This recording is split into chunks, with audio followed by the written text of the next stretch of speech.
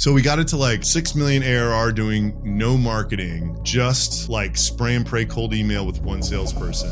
I'm going to call you the $20 million man here. You went to 0 to 20 million ARR in 2.5 years. I was super excited. And, you know, all my buddies I was talking to, I was like, oh, you know who Adam Robinson is? Every single one of them had the same question. Ask him how he did it.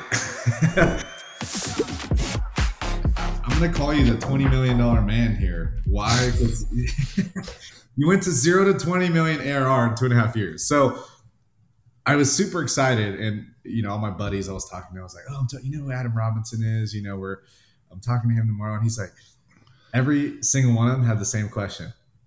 Ask him how he did it.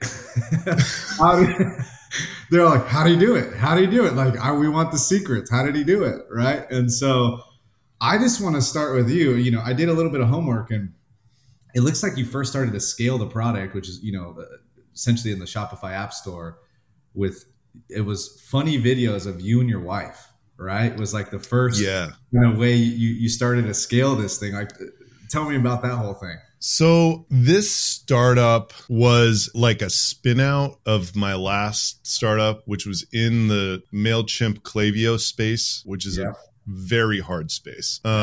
It's like, what's crazy is you know, these Shopify stores, they don't even realize there's a competitor or an option other than Klaviyo, but that space is like one of the most competitive spaces that exists in the world. Klaviyo's just dominated it so hard in the Shopify ecosystem. They literally have like 80% market share of Shopify stores, or Shopify stores that have traction, right? Like, not like, you know, your grandma's selling like whatever, like. Yeah. Anyway, it's really hard to compete with MailChimp's free product and $1 billion a year they spend on ads, and Klaviyo with this absolute, you know, it's just a very hard land. It's like selling cola, I think. Like, you might be able to sell like a niche cola, but like Coke and Pepsi have it. You know what I mean? Yeah. Like, you're not dethroning them. And you know, that's kind of frustrating. Like, I got this first business to like 3 million top line, 1.5 million bottom line, which is fine. Sounds great to a lot of people, but like, it wasn't growing, you know? And like, it had this net revenue expansion dynamic, but the customer base was shrinking. So like, the revenues weren't really shrinking, but the customer base was. And the problem was like, it's this weird situation where our customers were really happy, but it was impossible to acquire more of them at an economic level, if that makes sense. Like, I could never, no matter what I did, I couldn't figure out how to get customers for this thing. And at the end of the day, like, I remember Thanksgiving of 2016 because like that business kind of got to 3 million pretty quickly because we figured out this one strategy to get to it. And then it just got stuck because that strategy stopped, you know. It was like, and I remember I was trying to figure out how to do marketing. And I was like looking at this digitalmarketer.com video about basic marketing. And there's this like statement of value card that Ryan Dice was going over. And it's like, you know, blank company helps blank group of people with, you know, blank, right? And I couldn't come up with one reason why somebody who knew about MailChimp should use my product. That's a problem. You know what I mean?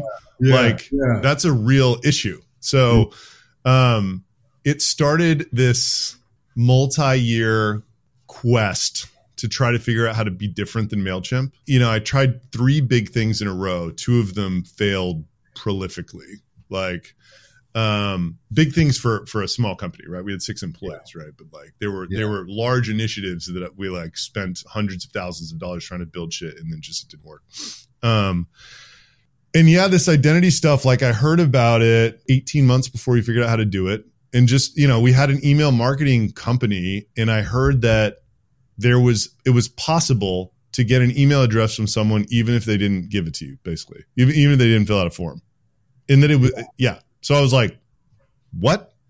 You know, like, if I was just like, that's how I'm going to be different from MailChimp. Right. Yeah. And then I also really liked this because there's this nuance about the email marketing space where the big vendors like MailChimp, Klaviyo, ActiveCampaign, whoever, they have to be in this self-regulatory deliverability organization called MOG because they need relationships with Gmail and Hotmail and Yahoo, because if something gets really, they need somebody to call over there.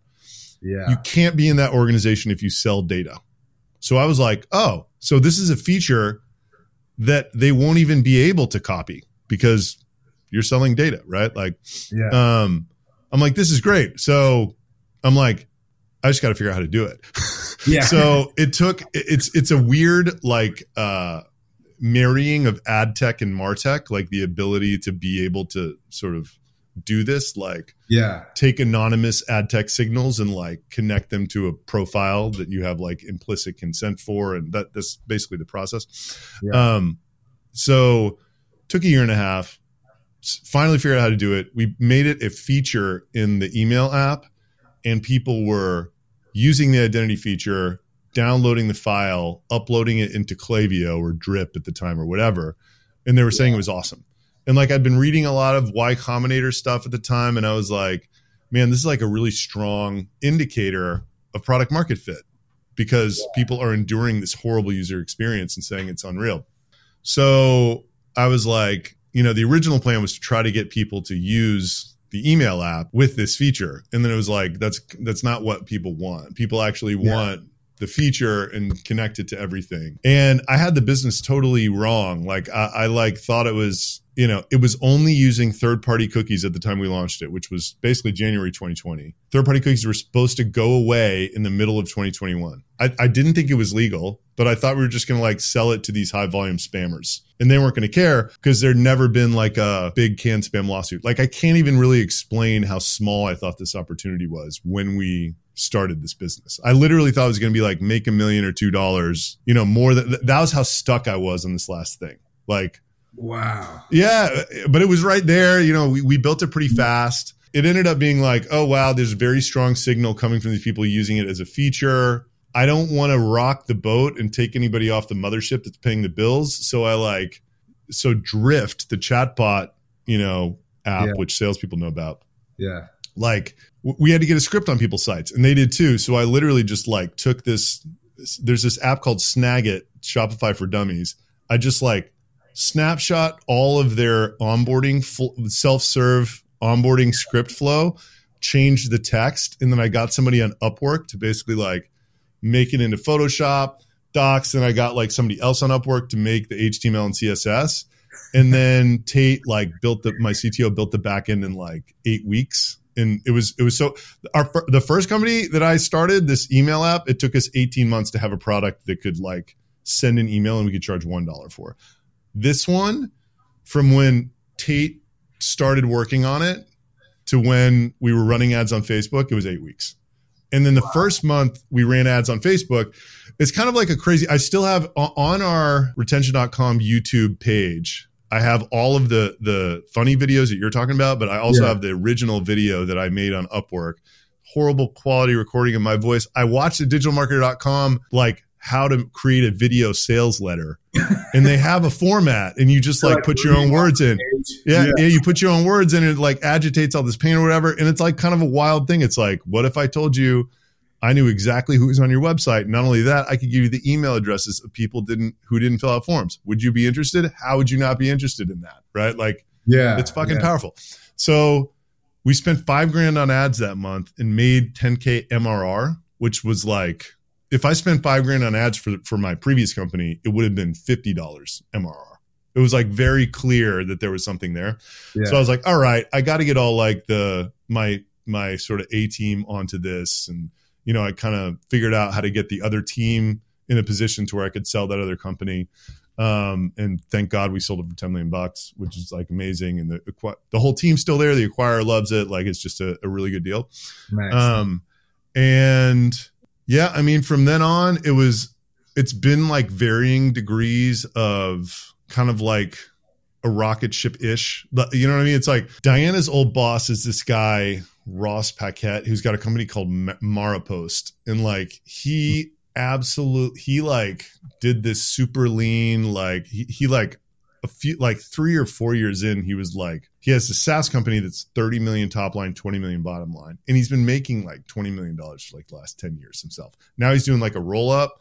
But he owns all the equity. Like I didn't see many people pursuing that in SaaS.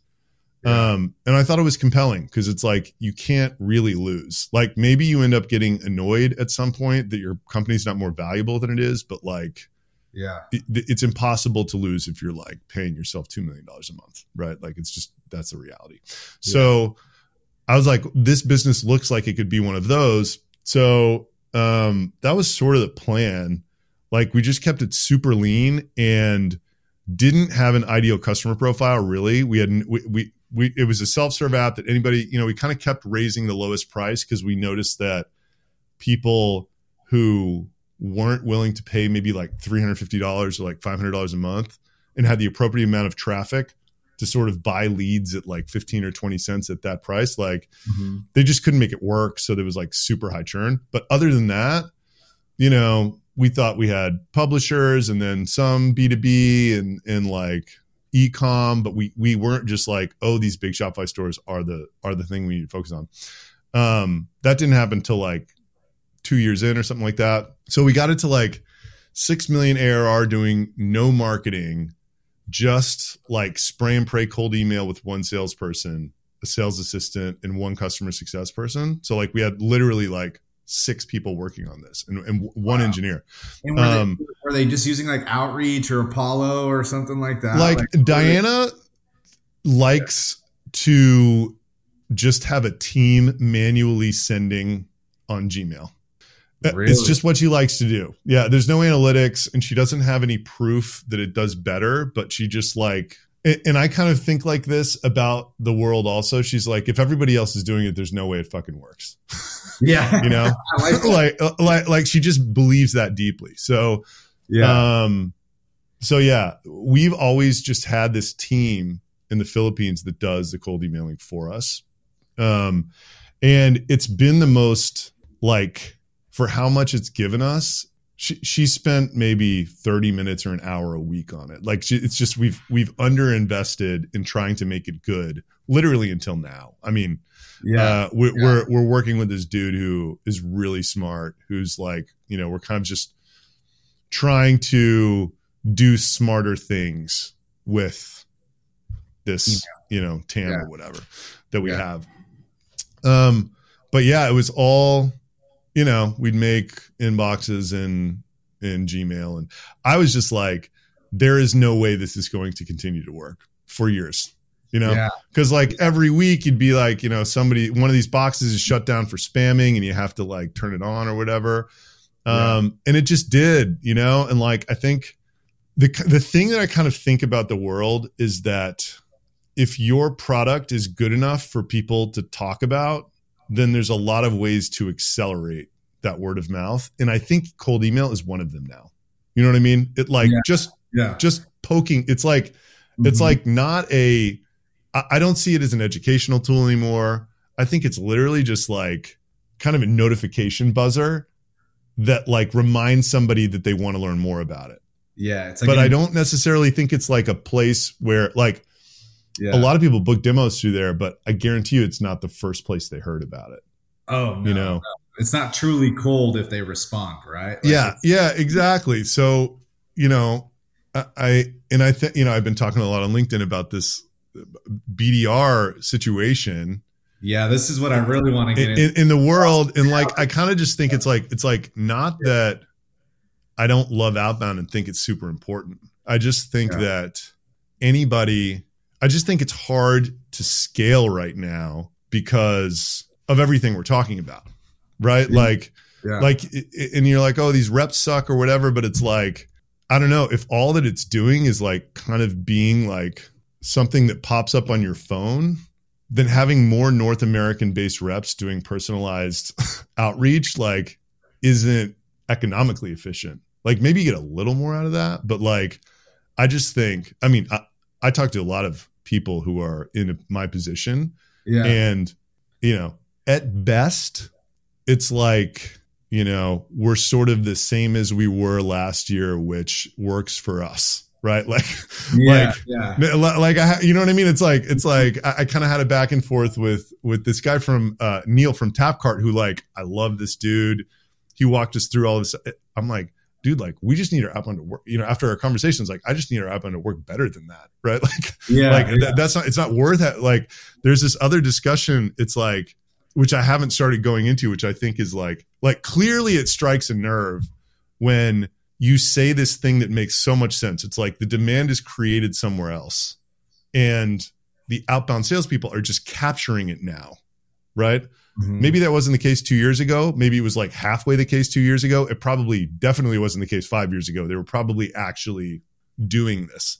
Yeah. And I think there's these exceptions, which people call me out on every fucking time. Of course, with, 7-figure unbudgeted tech, if your sales motion is bringing somebody to a Lakers game, like I get it. Right. Yeah. But like most people's is not, right? You're trying to sell some 10, 20, 30K ACV deal. And like, you're sitting there banging your head against a wall because I know several people who have scaled that team down. I'm not saying get rid of the team, but scaled that team down substantially. Mm-hmm. And they haven't really noticed a pipeline change. Right. Yeah. So it's like my whole thing was like when it came to, so like the reason, and I've said this too, the reason that, we had a weird ride this year. Like it was like, oh my God, we're going to be a unicorn in 9 months. And then it was like, oh my God, we were actually overselling people by like several 100%, which made us like totally get the TAM wrong, which is currently crushing us with all of this contraction and cancellation and stuff. And we had a VP sales leader who was still trying to hit a number based upon what everybody saw was this rocket ship. And then finally he was just like, dude, I can't do this anymore. So he quits. And we didn't have a CS leader either at the time. And so Diana, our CRO, was like supposed to be managing 27 people. And I wasn't convinced. Based on what we saw in January and February, we had the right amount of people.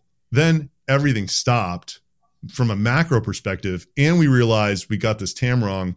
And I was like, man, and it's just like, okay, all you AEs, like you're now hunters, right? Like we kind of did that to them. Right. It wasn't really the plan coming in. And BDR went from like spray to pray to personalization, where we give it 6 months of personalization. And like, it was just like a team of 6 was booking like 1 or 2 demos a week. Right. It's just so every week I couldn't sit on these calls. It's like, BDR leader, like your team booked 2 demos, like your target was 14. Like what are you going to do to hit your target next week? Like if you hear that 5 times in a row, it's like something is like systemically wrong with this, like this is fucked. You know what I mean? So like, our finance person was actually like the BDR team, even though they're not really productive, like they're profitable, like we should keep them around. I'm like, honestly, man, like those people, there's no way that they're not miserable sitting in that seat. There is no way. Like, they're putting so much out there and getting so little back. Like, I don't care if we get an extra 2 demos a week or whatever. Like, our organization will have a higher level of happiness if we just go this totally other way to like, not totally inbound, but like here's what I think. There's like a level of throughput going on in your business at a given moment, given where the stage you're at. Like we're at 20 million ARR. People kind of like know who we like. Did a really good job, I think, creating a brand in the Shopify space. And there's just this amount that's happening based upon what we're doing in the world. Mm-hmm. And like, if you overstaff that, it feels bad. It just feels like it creates unease. Like people are like, where, the calendars aren't full enough. It's like, where's my next deal coming from? Am I going to hit my plan or whatever? Mm-hmm. Obviously you can't have 0 people, right? But there's like a level that you can sort of staff around that existing throughput to where it's like right at this perfect point where these sales guys are like, dude, like if you don't buy this like right now, I got to get another fucking call to close. Like, you know what I mean? It's like they are so like, they're so flooded with activity to where they almost have a swagger about them and they like believe so deeply in this product. It's like, I just want to, that's what I want my company to be, Yeah. And, I was certainly willing to keep pushing had the VP sales not quit, but like, I don't know, this is 90 days ago. We flipped and like, dude, we're nothing. Like, it's like everybody's so much happier. I don't know. And then obviously with what I'm saying about it on LinkedIn, I get like a bajillion people sort of talking to me about, oh yeah, we did the same thing and saw the same thing, or like, oh, we're thinking about doing this, you know, what do you think about whatever? But I featured that post that you did in my newsletter. I still thank you for that. But and I got to be honest, usually I'll get a good number of replies from each edition that goes out, but yours was definitely one of the highest amount of replies I got from that post. I think I got like, I don't know, a number.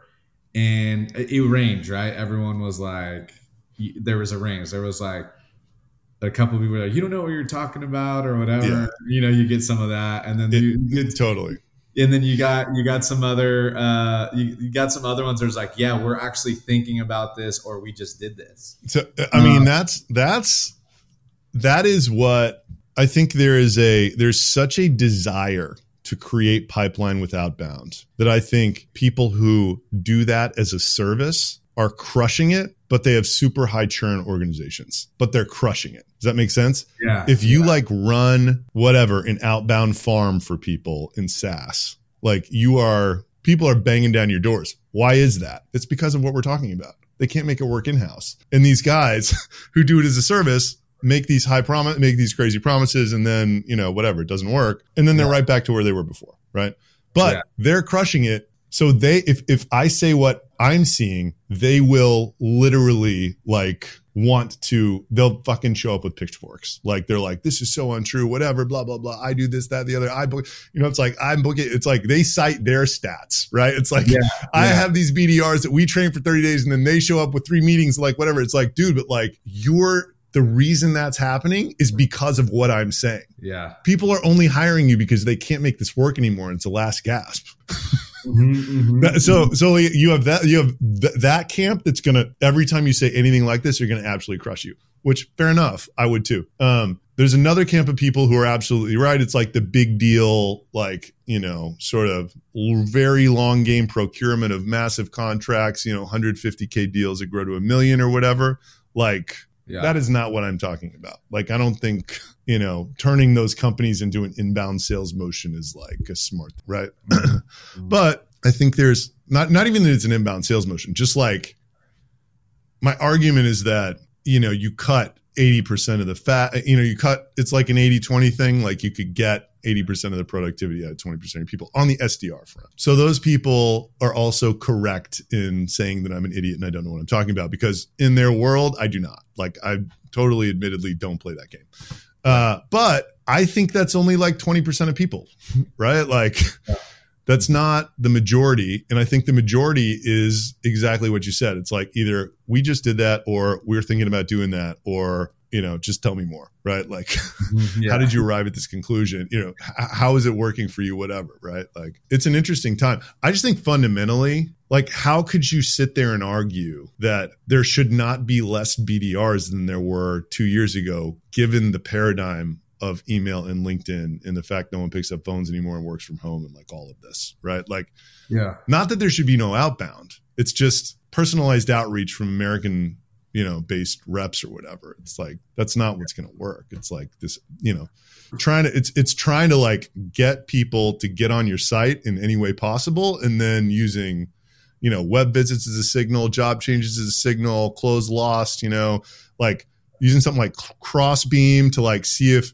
someone's progressing in the pipeline of a partner you have, like any signal that is beyond grabbing a lead from Apollo.io that is in your territory and emailing them is like, I think where you have to start. You know what I mean? Yeah, no, that's interesting. So you're looking at signals. You said Crossbeam was something people can look at, like job changes. I think there's like User Gyms and Champify are doing some stuff like that, like on the B2B SaaS space. So where are you focusing at? I know you're big on this founder brand, right? Like you kind of came out of nowhere on LinkedIn. You're doing the $1 billion challenge on YouTube, right? Where you're kind of documenting this stuff. So like, what's your growth strategy at this point? You've kind of seen what's not working, but where are you doubling down? So interestingly, we're about to have 2 totally different businesses. literally completely different products. So like the D2C side, there's the D2C side, which is what I was trying to make this work for before. And then there's this B2B product, which the B2B, so like the D2C product, it does two things. For an e-commerce vendor, it adds emails to your email list who don't fill out a form. And then for abandoned carts, it basically like there's this huge problem out there where Apple is clamping down on Meta and Klaviyo's ability to track people. So like Klaviyo can't track somebody, then if they abandon cart, they don't know who to send the message to.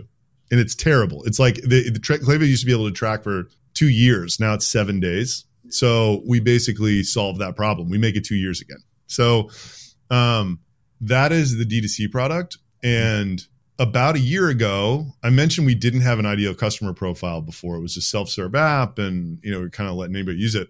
We're like, holy shit, these Shopify Plus stores never churn. They pay us a ton. They buy in 1 second and they send their friends. And the big mistake was we thought there were 3 tiers of Shopify Plus, and we thought there were a lot of tier 2 guys, which were our power users, and they were actually the best by far. And there were like maybe 50 people better than them. We thought there were 5,000 people bigger than them or whatever. Right. So like that was like how the got the TAM wrong originally. Meanwhile, I got this guy Santosh who'd been advising for a year, saying he was going to join full time, finally joined as full time COO. He's like a top 3, like, B2B data guy in the world. If you look at this guy's, what he's done, like it is literally unbelievable. Like he showed up at Apollo.io. They had been stuck at 5 million ARR for 5 years. He was the COO. 18 months later, they raised at 960 million from Sequoia. Now he's on your team. Now you got him. Now they raised at 1.6 billion. Yeah. So like this guy is my COO and he's a B2B data guy. He's like, man, what you're doing is valuable for B2B. And we had some B2B people try the consumer product, the D2C product, and they were using it like the D2C companies. So like they were just taking the consumer emails and emailing them and trying to get them to book a demo. And there were tiny companies, right? Like only the best Shopify stores can make this work because they have product market fit and they're good at email and a bunch of other reasons, right? Yeah. Nobody on the B2B side as good as the companies that can make it work on the Shopify side has even tried it. But I had resigned to the fact that the time to value, if used that way, because that was how I was assuming people were going to use it, is just too long, right? Like who the fuck is going to, you know what I mean? It's like you buy it and then by the time you sell, it was just going to be like a year until you got $1 or something like that. But he's like, somebody, I think it's like I heard it a couple times in a week. Somebody's like, no, man, this isn't for marketing teams. Like, and this is as we're going through our BDR struggle, right? Like, it's like, dude, like we could hand a list of LinkedIn URLs. And if we built the tech a little bit differently on the B2B side, also page view history to a BDR. And like, if I'm asking one of these BDRs that I had, who's basically like, book 2 demos a week or you're fired, right? Like just use the Shopify Klaviyo list and get contacts from Apollo or whatever they were doing, right? If I'm like, yo, I'm going to give you LinkedIn URLs for 40% of your US based web traffic and tell you what pages they were looking at, they would be like, I want those fucking leads. Yeah. Full stop. This isn't Shopify specific, right? This is like this is for B2B SaaS we're focusing on. Yeah. This is okay. This is outside. The B2B SaaS we're focusing on. And it's like I'll show you. It's I would love to see. Yeah. Because you've got me intrigued. So give me on the alpha, beta, Sata. Yeah. So like we built the technology totally different because long story short, email complicates things a lot because you have to give someone an email that's not going to blow them up. Yeah. So the resolution rate drops by a huge amount. Mm-hmm. But on the B2B side, you don't have that problem because we just want LinkedIn URLs, right? Yeah. So like we're getting like 70% to something and like 50% of those LinkedIn URLs. So this is just our website. All the URLs traffic. Checked it out. I wonder if I'm on there. Isn't this unbelievable? This is crazy. And so that is crazy. Andy, let's see. You're not. Nope. I don't know when this is. This is like not. This is like a batch from last week or something. I don't know. Yeah. No. Yeah. Dude, but this is so like, I don't even think, I don't think we should, I think it's like, we don't give anybody anything that doesn't have a LinkedIn URL. Cause like, that's what B2B wants, you know? Yeah. But like when it does, you can also hit the LinkedIn API and fill out the entire profile. And we could also build something where everybody's got an Apollo or like a Zoom API, right? We can make something to where we pass the LinkedIn URL just into the Apollo account, and then they enrich the rest of the profile or whatever. Yeah, you can do that in Apollo, or you could do even like, I mean, you could even do another product, really, if you think about it. Where there's all sorts. Yeah. So like reasons I'm excited about this. Yeah. Number one, when we got the inkling that this was like something that was worth pursuing, I have this guy, Alec Paul, who helps me with my LinkedIn. Like he's a consultant. Oh yeah, I know Alec. Yeah. So like, he's like, you know, we're basically like, I wanted to step up my game in June versus what I was doing before. And we're like, we got to figure out if we can do lead gen like B2B does on LinkedIn with D2C. So like, just write better posts, try to get this motion going where it's like, write a killer post, get someone to inbound connect you, ask them what they're interested in, and then let them get served your content for a month and then be like, yo, do you know what we do? And by that time, like you're a celebrity and they're just like, I want to know about it. You know what I mean? Yeah, so like trying to get that motion going for D2C. And he's like, dude, if you have a product you're selling to salespeople, he's like, we can make this absolutely rip. So yeah, I was like, cool. Well, let's stop writing about D2C and I'll start writing about what we've been going through with sales and see how that does. And so like the first post I wrote got like 3,500 likes, right? Which like, in like 700,000 impressions, right? Which like a post that my best stuff on D2C was like 30 or 40,000 impressions, right? Like just 20 times less, right? So I was like, holy shit. And then I was like, dude, let me see if I can write a few more posts that are this good. And then I wrote 3 more and I was like, man, I think these are good, but like, we'll see. Cause I don't know. Right. Like, based on what I'm writing, like, I think these are fucking zingers, but you know, but I don't know. And then we post them and they all crush. And I was like, oh man, this is so great. So like, that motion, like really he works with Sam Jacobs, which is how I found him, the Pavilion CEO. And I just really liked how Sam Jacobs was presenting himself on LinkedIn. It was clear that it was real thought leadership that was working. It was building the right type of followers, right? Which I just didn't feel like what I was doing that. You know, it was just, I don't know. We can go into that later, but like my previous strategy was just like not doing what I wanted it to do. What your strategy? Like, let's go into so like so like how I got started in all this is I read Dave Gerhardt's. I talked to Patrick Campbell, who you may know, who like is ProfitWell CEO. Yeah. And I'm like, dude, what's up with all this fucking... So like, I thought that we were going to maybe go for it. You know, I still hadn't decided yet, but I was like, what's up with all this founder brand shit? Why are people doing it? Like blah, blah, blah, blah, blah. He's like, unless you're really going for it, I don't think it's worth doing it. And he's like, I just have done stuff in my previous life where it's really natural for me to create all this content, which is why I was doing it. And he's like, but it's a pain in the ass for a lot of people. I mean, you got to, whatever. So he's like, but Gerhardt wrote a book, read it. It's called Founder Brand. I read Gerhardt's book and it's like such a crisp and clear articulation of why you would want to do it.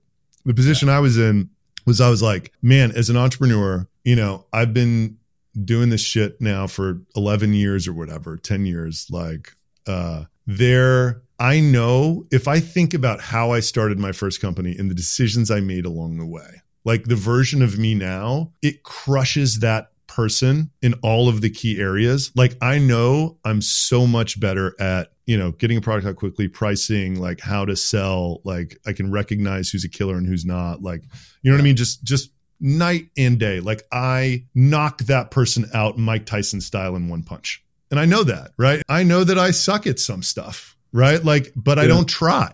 You know what I mean? Like the stuff I suck at, like other people are doing. You know, you read this fucking book and Gerhardt's like, oh yeah, just put some fucking time in your calendar, go tweet or whatever. And I'm like, I'm not going to go fucking tweet against LeBron James of tweeting, right? Like I know that I know nothing about that game. Also, dude, like your time's valuable. You get in this position. It's like, I'm choosing to do this because like, I want to get in front of your audience. You know what I mean? Like, this is like part of my strategy for this B2B thing, right? Like, and then it's like the idea that not knowing what I'm doing or in any way how to make this work, I would just start tweeting for 30 minutes a day is asinine to me. Like I just couldn't get my head around it. So it's like, no way. So then there's this company in the Shopify space called Triple Whale, who's like an analytics dashboard. They're like Profitwell for Shopify stores. Okay. I was pitching. So like I had heard about them and they grew their whole company on social pretty much organically. And they crushed. They like got to 20 million super fast. They raised some money, but like very impressive. All social and community, not a single email sent. So I was like, dude, like you got, I found the CEO through this investor and I was like, dude, like we got to 10 million ARR with 6 people and no marketing spend, only sending email with 1 salesperson. You guys got to 10 million ARR quicker, only using social. Like we both need to be doing both of these things. We're selling to the same people, right? So like I go in there and pitch them like this. And then I told them my concerns and their head of social was like, I think you should start on LinkedIn. There's this dearth of content creators. It's like 1% of active users are content creators or whatever. So it's like easier. It's less competitive than Twitter. The brands may not be there as much as Twitter, but the ecosystem is. And you'll get a following quickly because, you know, I'm like, yeah, I'm willing to do this work in public thing too, which like not many people are. And he's like, I'll write for you, which was the big thing. He's like, we'll just, you know, we'll sort of piggyback off of Chase Diamond's email content. And then we can talk 60% of the time. We can like talk about your business 40% of the time. And then in the argument that he made, which I thought was spot on, you know, we had decided to go for it. And it's like the quickest way to grow a brand. Like people are not on social media to connect to brands. They're on social media to connect to people. Right. Yeah. So like if you want to grow awareness for a brand, be the CEO of it and make your profile a magnet or whatever. It worked pretty well. And like, you know, the strategy was more of like get attention with memes and, you know, then have them listen to your podcast or join a newsletter or whatever. And I just never liked the way it felt the whole time. And I had this problem where I felt like I was not somebody who should be giving advice on email and D2C because I'd never sent a D2C email, right? Like it just, I wasn't the right guy to be delivering the message, right?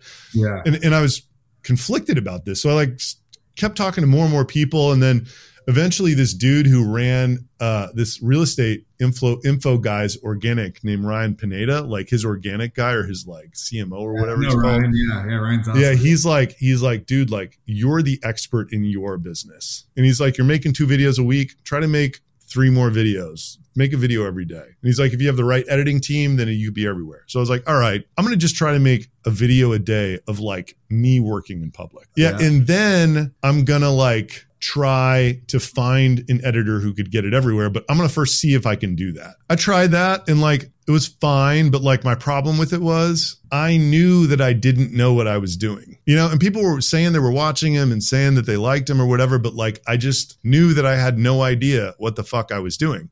And it was super expensive to like line up this team, you know, to like do it all or whatever. And then finally in June, I was like, I really want to learn how to like do this. I want to be perceived like Sam Jacobs on LinkedIn, not some dude throwing memes up, you know, like, and so I hit Alec up. He's like, I got to drop a client, but I'll take you, like your vision or whatever. Started writing, you know, sort of better thought leadership stuff on the D2C side. And it did better, I think, than what I was doing before. I killed the daily videos because I was just like, I'm not sure what these are doing for me really. Right. Like it's building a fan base, I guess, but like the reach wasn't good or whatever. And then he's like, dude, if there's a chance you're going to sell this, I'm like, I think we're going to go push forward with this B2B product. And now I know, like I see these LinkedIn URLs are coming like this. People are going to think this is unbelievable. You know, like 40% of the US traffic to. So it's like we start writing for sales and it's like, wow, like this can really be an amazing inbound lead gen thing. And by the way, why do I think it's working? It's like, I think I'm hitting a nerve with this BDR thing that like is people either have, it's like you said, they're like feeling it or like they're thinking about it or like whatever. And also I'm the right guy to be giving this message. Like if Alec wrote the same words that I was writing, they wouldn't rip because he's not the guy with the 20 million ARR startup working in public who just like had to go through his VP sales quitting on him and whacked his fucking sales force. Yeah. Like that's market fit, right? It's like the author to audience on platform fit with this space. So yeah. And then I love Chris Walker. Like I think this guy is a fucking genius master at what he is doing. He's saying, you know, he's one of my best friends. I just had dinner he's saying he probably, I'm sure he knows who I am at this point, because I'm kind of drafting off of some of this shit. But like, he's one of the guys that was like, how did he do it? I want to know how he did it. Yeah. So like, he is a ninja master at saying like 2 to 4 things over and over again. And every time you hear it, you're like, yeah, man, that's fucking new idea, you know? And then you think about it, you're like, wait, that's literally what he told me yesterday and 2 weeks ago and a month ago. But he's got this way of saying it to where you're like, it seems revelatory every time. Right. And I love the fact that like, I think this video thing is way more powerful than people realize. I just believe that deeply. Like, if you can get people like this fucking so like, anyway, I've been trying to like, my whole goal was to eventually be this kind of Chris Walker playbook, but for D2C. And now it's like Chris Walker playbook, but for salespeople. It works a lot better, you know? Yeah. And for this first time I made a video asset like he sort of does. I did it 3 days ago. It crushed. It's like amazing. It got, you know, it's not as good as the alt text posts because they get deprioritized. It got 8,500 minutes viewed. You know, on like a 2-minute video.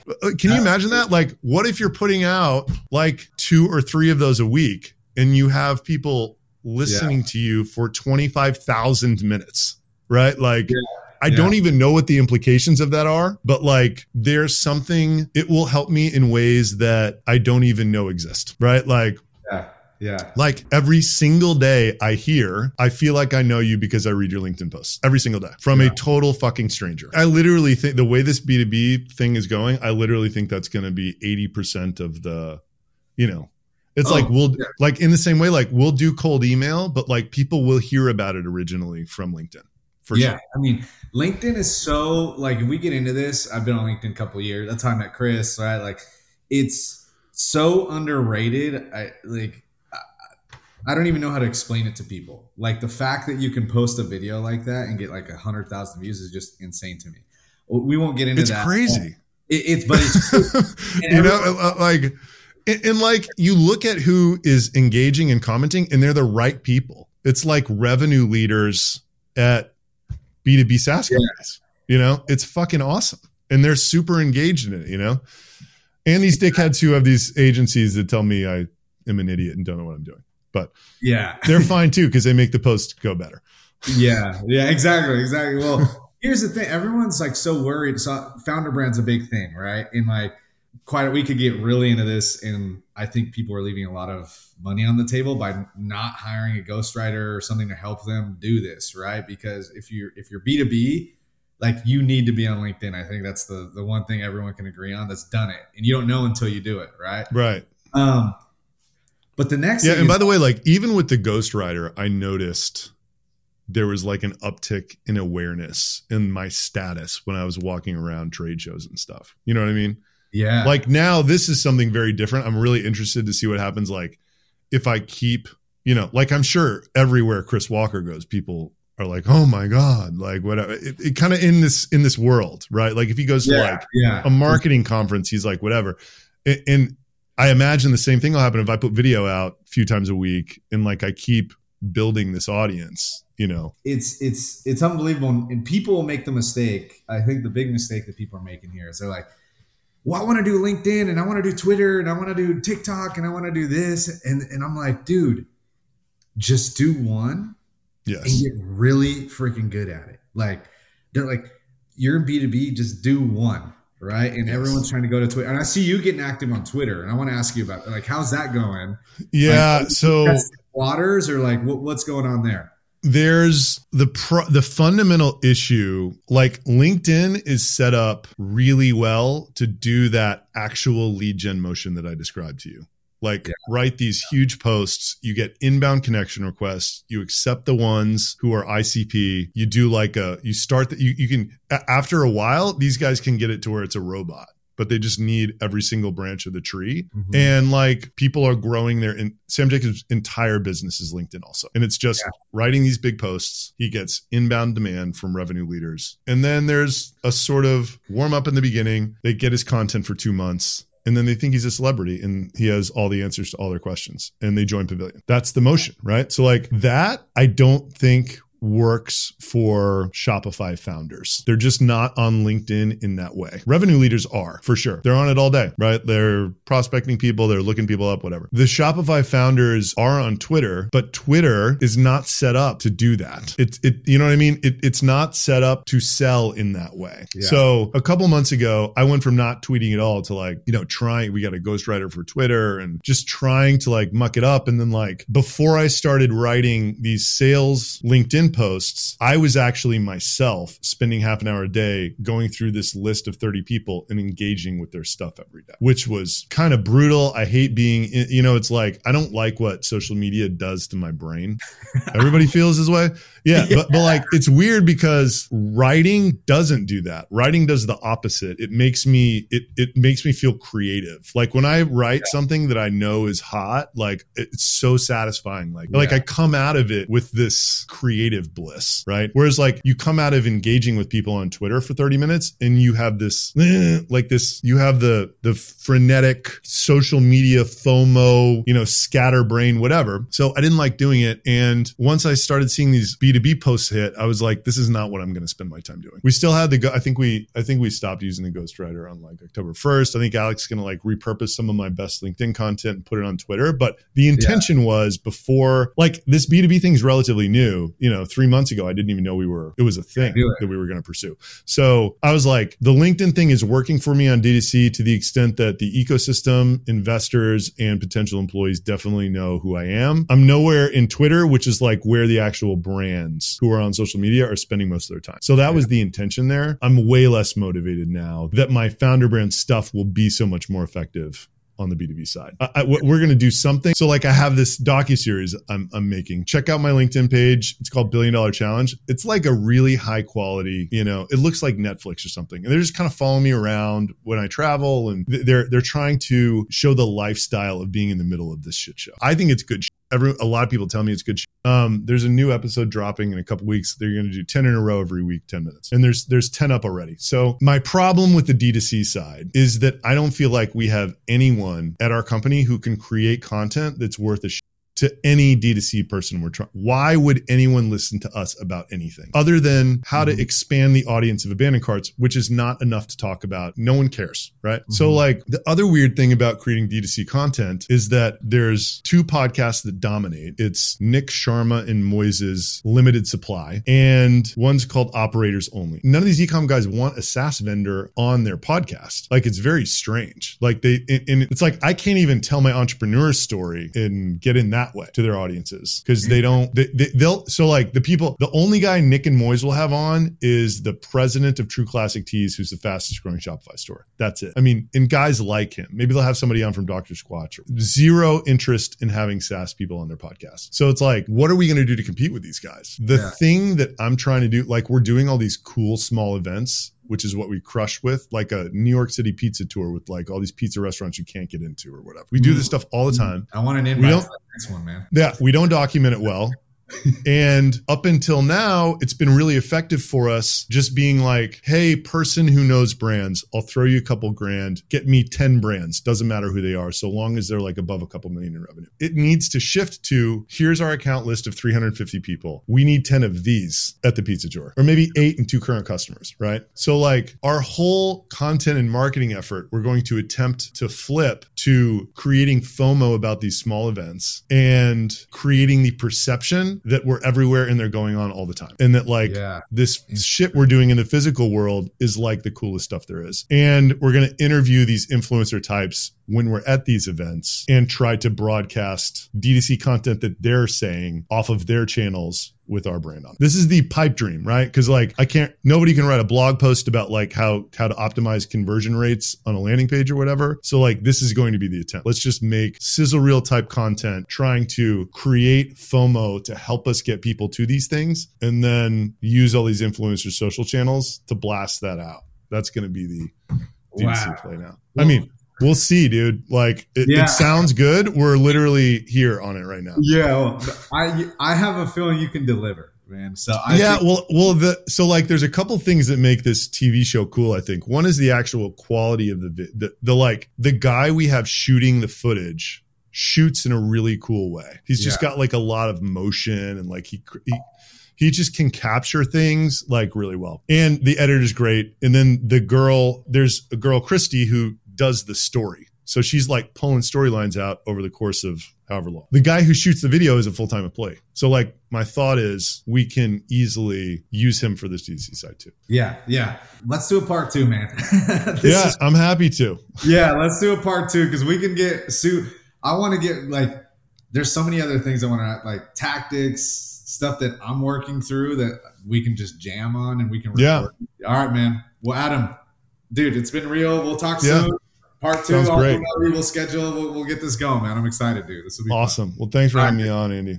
Yeah, of course, man. I'll talk to you soon. Later.